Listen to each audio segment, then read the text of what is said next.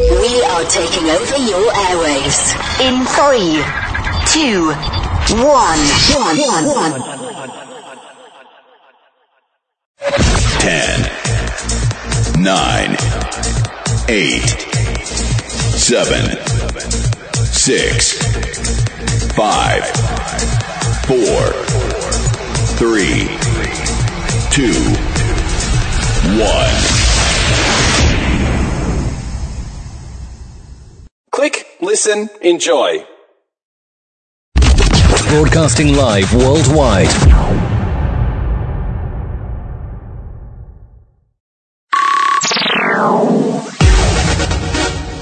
Thank you for tuning in to Talkline Network Radio, America's longest-running Jewish broadcast network, the voice of the Jewish community. You're listening to Talkline with Zev Brenner, America's premier Jewish broadcast on the air since 1981. You're listening to Talkline with Zev Brenner, America's premier Jewish broadcast on the air since 1981.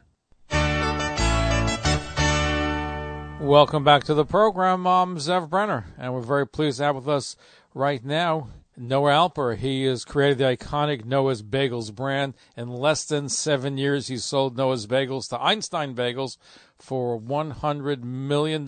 He grew up from one stop in Berkeley, California, to 38 West Coast locations. He's a successful businessman. He had other companies as well. He's written a fascinating book called Business Mensch. So, Noah, thank you for joining us. It's my pleasure, Zev. It's nice to speak with you. So how did you make a lot of dough from bagels? What's your secret? What ingredients did you use? Being there with the right product at the right time. You know, I had occasion to talk to Murray Lender of Lender's Bagels when I was first starting. And I said, Murray, how do I make a successful bagel? How to make a great bagel? He says, you know what makes great bagels? I said, no, what is it, Murray? He said, competition. That's what makes a great bagel. So we looked hard at all the bagel landscape in our area, and we set out to make the absolute best product we could. And thank God we were successful. But is it just making the best product? But there has to be something more because you started from scratch. There's a lot more. All right. So what's the secret? You made from scratch from 0 to 100 million. So it's more than just having a good bagel. It had to be marketing. Right. Well, I think that there was a whole bunch of ingredients, obviously, pardon the pun. Had a great team that worked with us. It was way beyond me. It was my brother. It was a whole cast of characters, all very professional, expert in their fields. It was also treating our customers right. It was treating our community right. And it was treating our employees right. As I say in my book, that's the key. Get everybody on board and taking care of everybody. And doing good is good for business, and that was a lot to it. Getting the right locations was very, very important. Obviously, location, but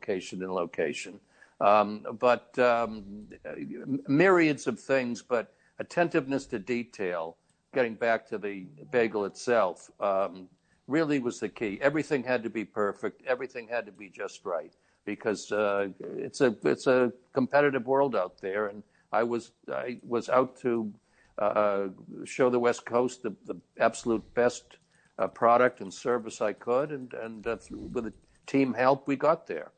Now, is the New York bagel, was that, when you started, was that as prevalent or as popular on the West Coast as it was on the East Coast? No, and that was another, as I said, there was myriad of factors that helped us, but the competition out here was limited, I would say, and there wasn't really fabulous bagels, and yet the Northern California was known for being the food mecca of the world, and they had great Indian, Thai, Chinese, you name it, but not a great bagel. So there was an opening there in terms of the marketplace. Now, when you first began, you didn't first open up bagels. You had other businesses. You had a kosher restaurant, I think an Italian kosher restaurant, some others. Oh, that was afterwards. That was afterwards. Okay. How did those fare out compared to the bagels? I'm sorry? How did those business ventures turn out compared to the bagel Well, business? I like to use a baseball analogy, Zeb. I've started 6 ventures, 4 of them being successful. So 666 batting average, but not all of them made it. So the first one fundamentally was Bread and Circus in Massachusetts, which was later acquired by Whole Foods and then now, of course, Amazon. So that was way beyond my time. But that was a business that, was a little bit ahead of its time. In 1973, to be in the natural food business was definitely pioneering. And other businesses I was involved in, I had a gourmet housewares business that also people were just understanding what gourmet and high quality food was. Before that, it was, canned spaghetti, and that was pretty much your diet. And then America woke up to international cuisine, and I was able to be in the housewares business selling the accoutrements for that burgeoning interest in high quality foods. And you referred to the Italian restaurant, which was post Noah's, which we had a nice 4-year run, and we almost made money. But not quite. But actually, the thing that I'm most proud of, Zeb, was being founding president of the Jewish Community High School of the Bay. We had very little, still have, unfortunately, very little in the way of Jewish education. And I was able, again, through a large team effort, to get a community high school organized out here, where we have everything from Orthodox to unaffiliated kids all in the same school and all getting a high quality education at their own level. And so I'm very proud. We've been there over 20 years and we're still going strong. A major accomplishment. Maybe you should have had the Italian restaurant in the school. That would have been a good idea, Zeb. I hadn't talked to you before that. If I had, it would have been there. Now, is it more difficult? Obviously, you're kosher, and was it more difficult to have a successful kosher restaurant? Is that what made it almost successful, but you didn't quite make it?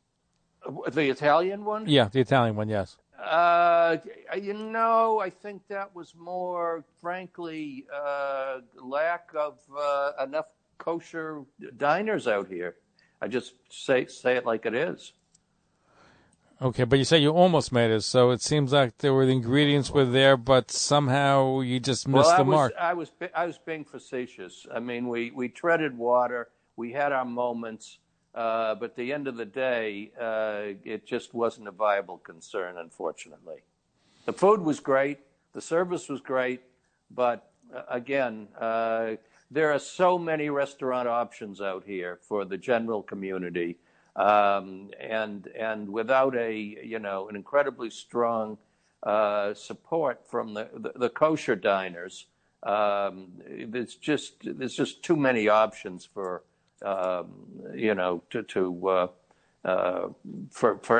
most restaurants to succeed. I mean, 90% of them fail. So, Well, restaurants are very tough business, especially today during COVID. Very tough. And absolutely. And a kosher one would probably be even tougher than a general one.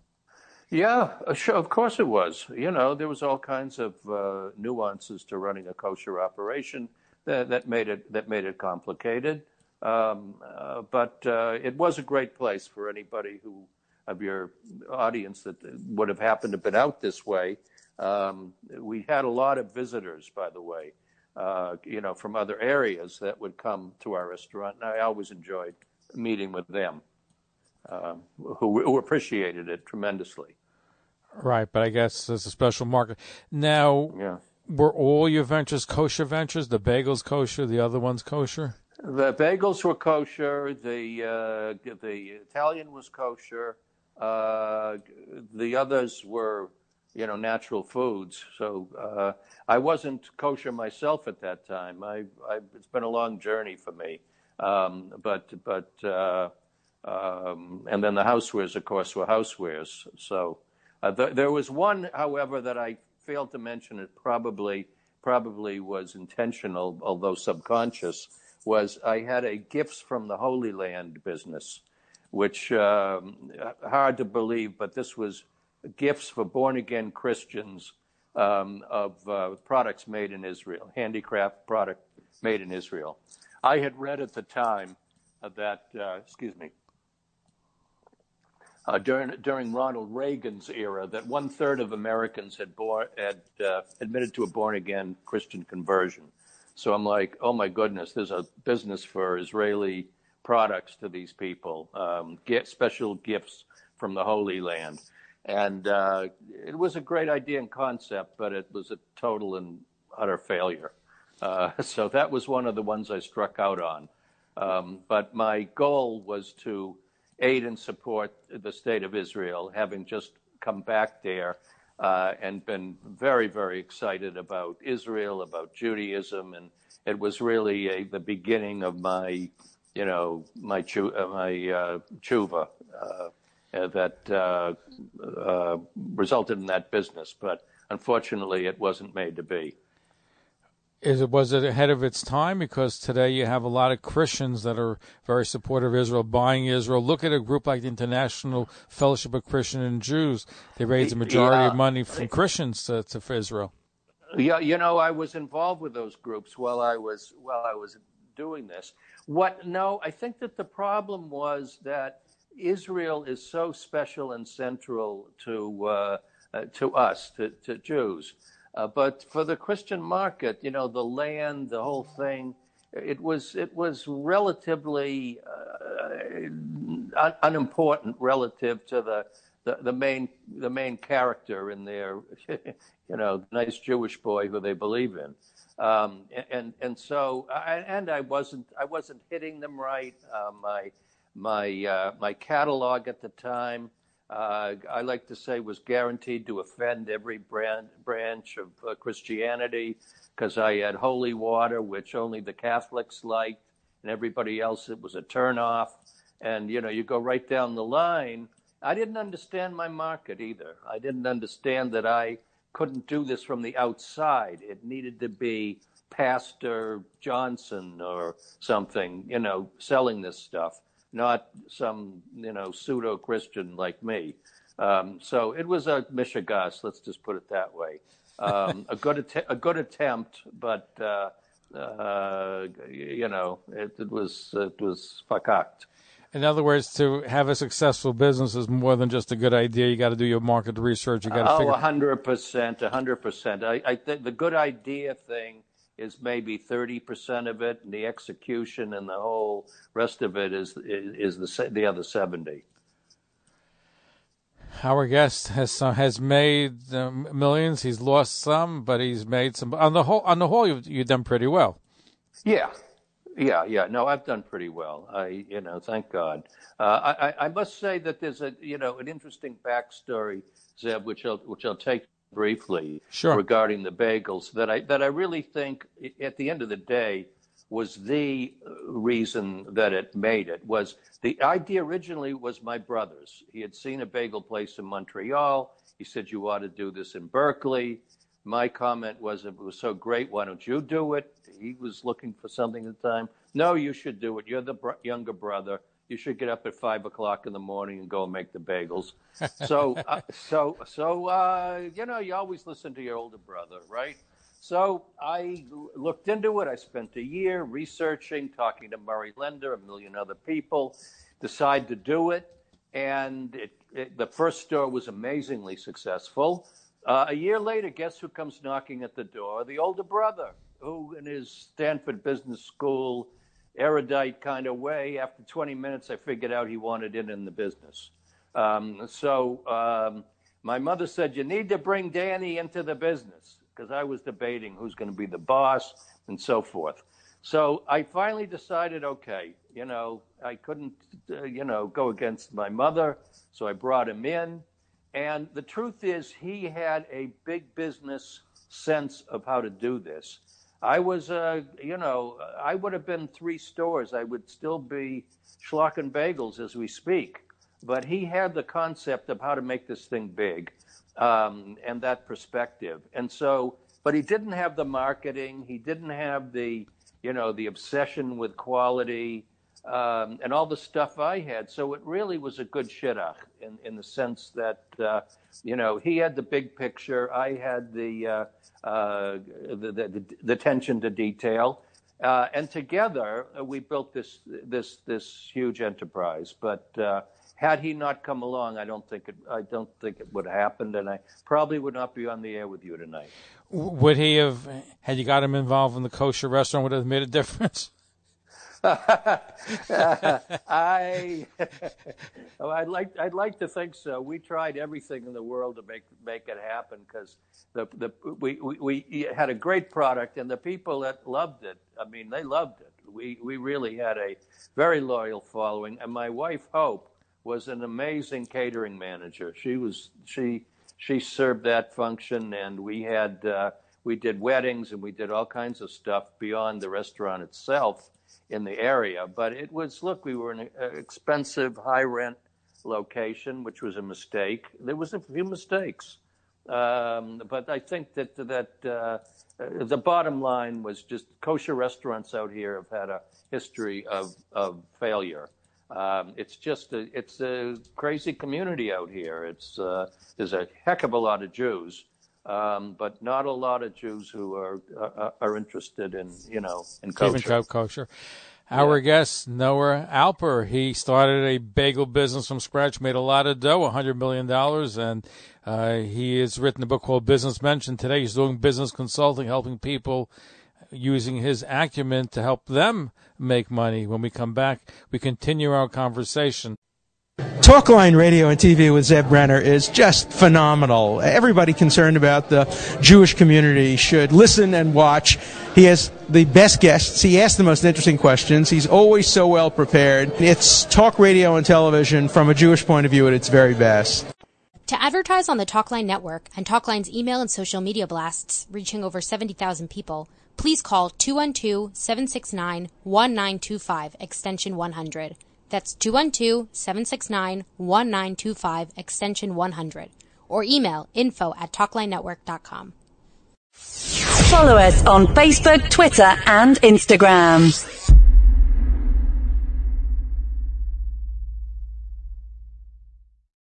Talkline Network Radio, America's longest-running Jewish broadcast network, the voice of the Jewish community. You're listening to Talkline with Zev Brenner, America's premier Jewish broadcast on the air since 1981. You're listening to Talkline with Zev Brenner, America's premier Jewish broadcast on the air since 1981. And we're back, and Noah Alper is with us. He started the iconic Noah's Bagels brand in less than 7 years. He sold it for $100 million. He's currently helping other business people. He also wrote a book called Business Mensch, and there certainly is a mention. I'm curious to know, how did you get involved becoming, you said you were not observant, you became religious. What was it that made you religious? Was it the success of $100 million, or was it something else that made you religious?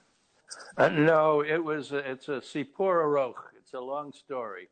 But fundamentally, Aisha Torah picked me up at the Western Wall in 1984, and through the guidance and patient tutelage of our local Chabad Rabbi Yehuda Ferris, and a long road afterwards, that I became religious. But it was really that trip to Israel and that experience at the Western Wall that started the whole thing out.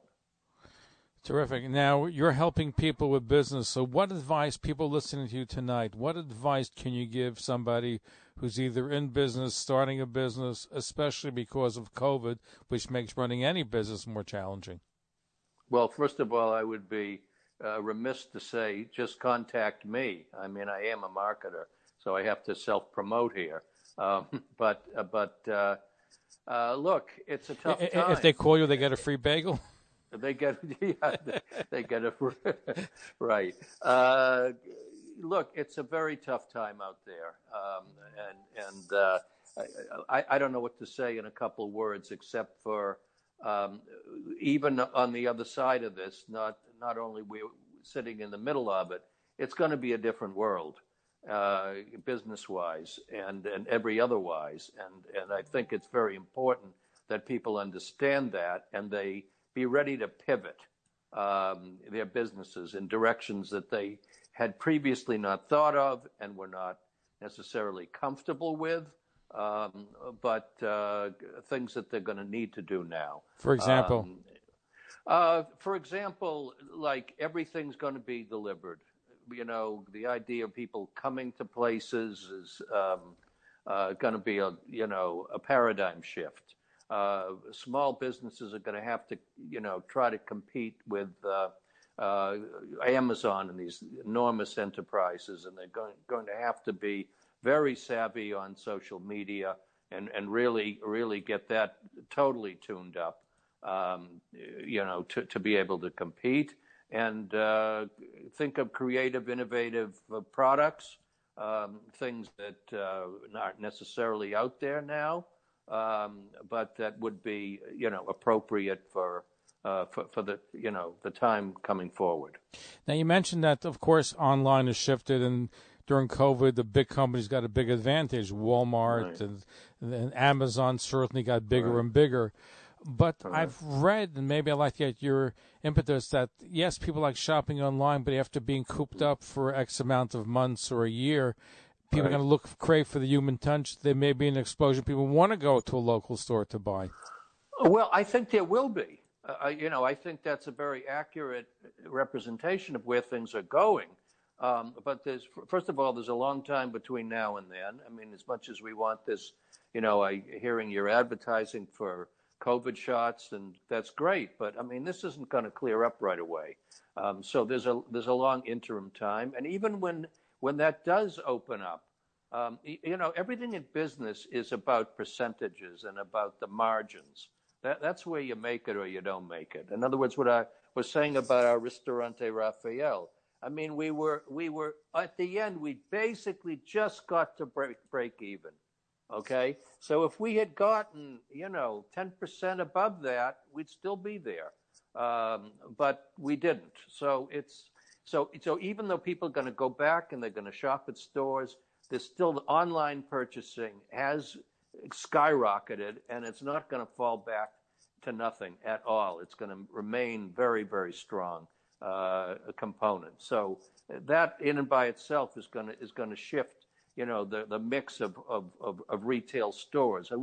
What's going to be out there in the future is going to be a very skewed and different mix than what we're looking at today. So what kind of stores can make it? If most will be online, what kind of store can make it? Well, I think, to your point about people wanting to come and to socialize and to, meet and greet. In other words, I know that, for instance, we have family members in the book business, and they're finding that, believe it or not, these independent bookstores that were all but, dead years ago have come back in the sense that people want to support them, number one, and number two, that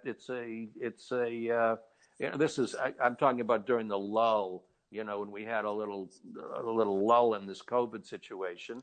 People were actually, very much looking forward to shopping and being with other people. So that business had come back, but it had to do a lot of local marketing in order to say, do you want us to be around? Do you want us to, do you want to come and enjoy us? You have to support us, and this is why, and bringing in author readings and bringing in special things to make the experience, everything's about the experience now, exciting and fun enough that,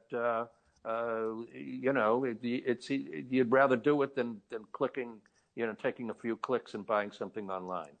Now, a lot of people listening to us tonight own small businesses in places like Borough Park, Flatbush, Queens, Lakewood, Muncie, etc. So having a store, for example, if you're Shomer Shabbos catering to a community, could that withstand the allure of online? You would think.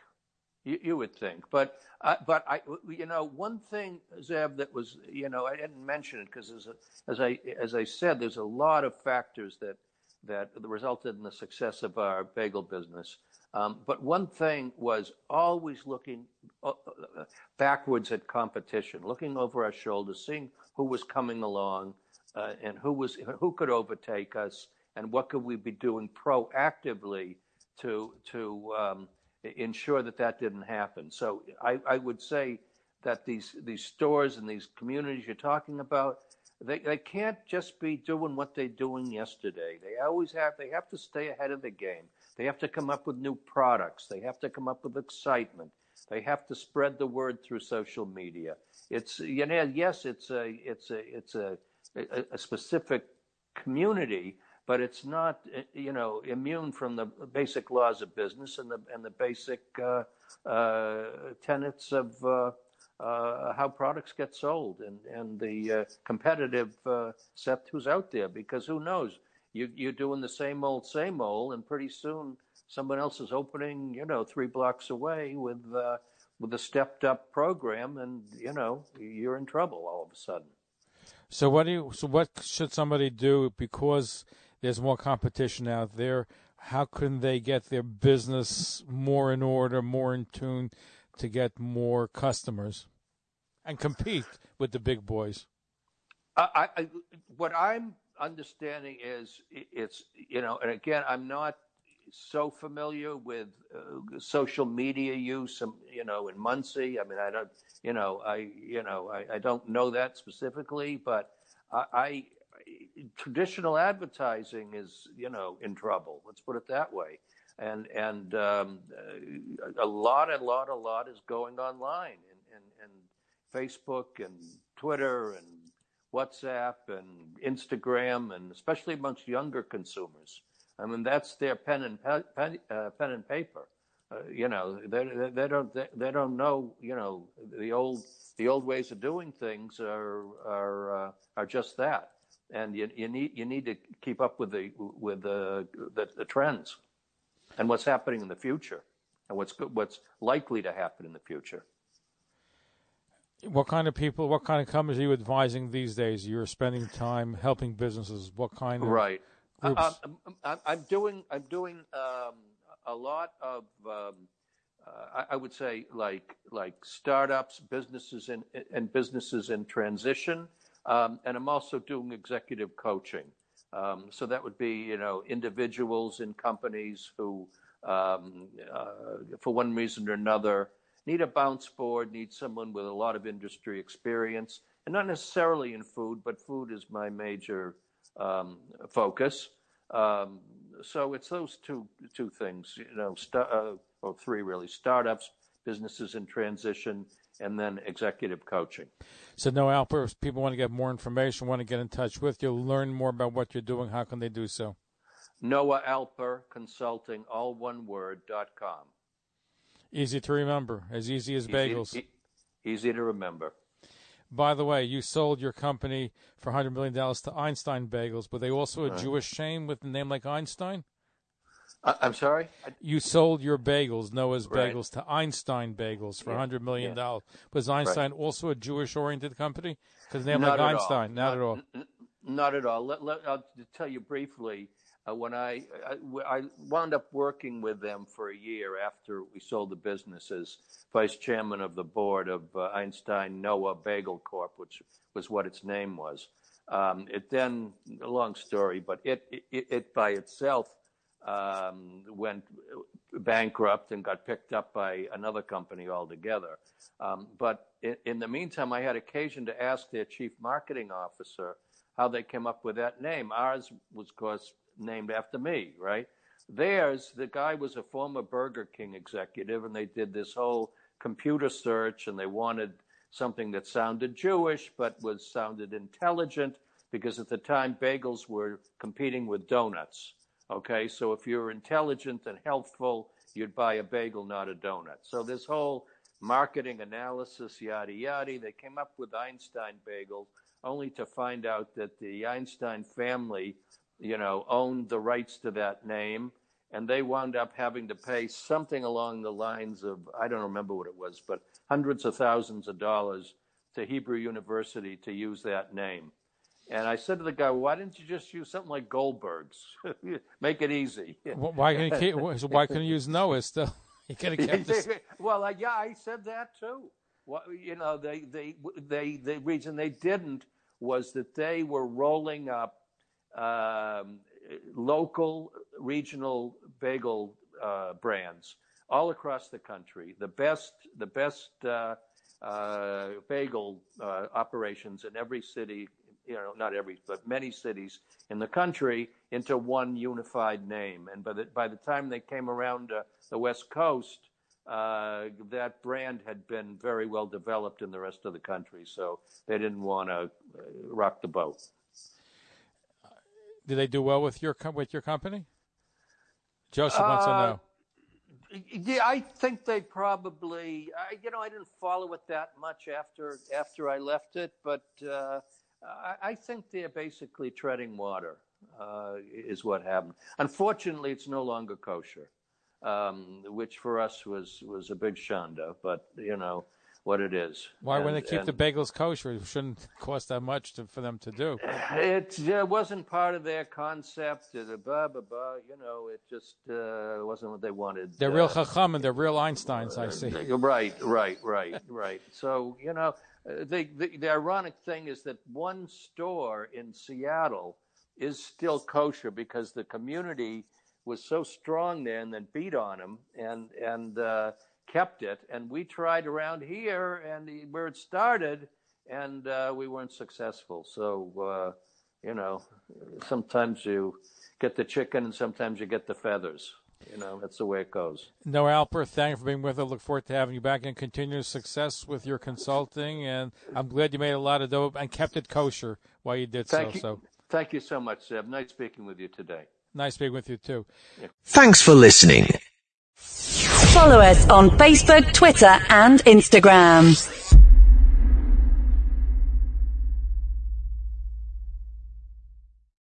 Talkline Network Radio, America's longest-running Jewish broadcast network, the voice of the Jewish community.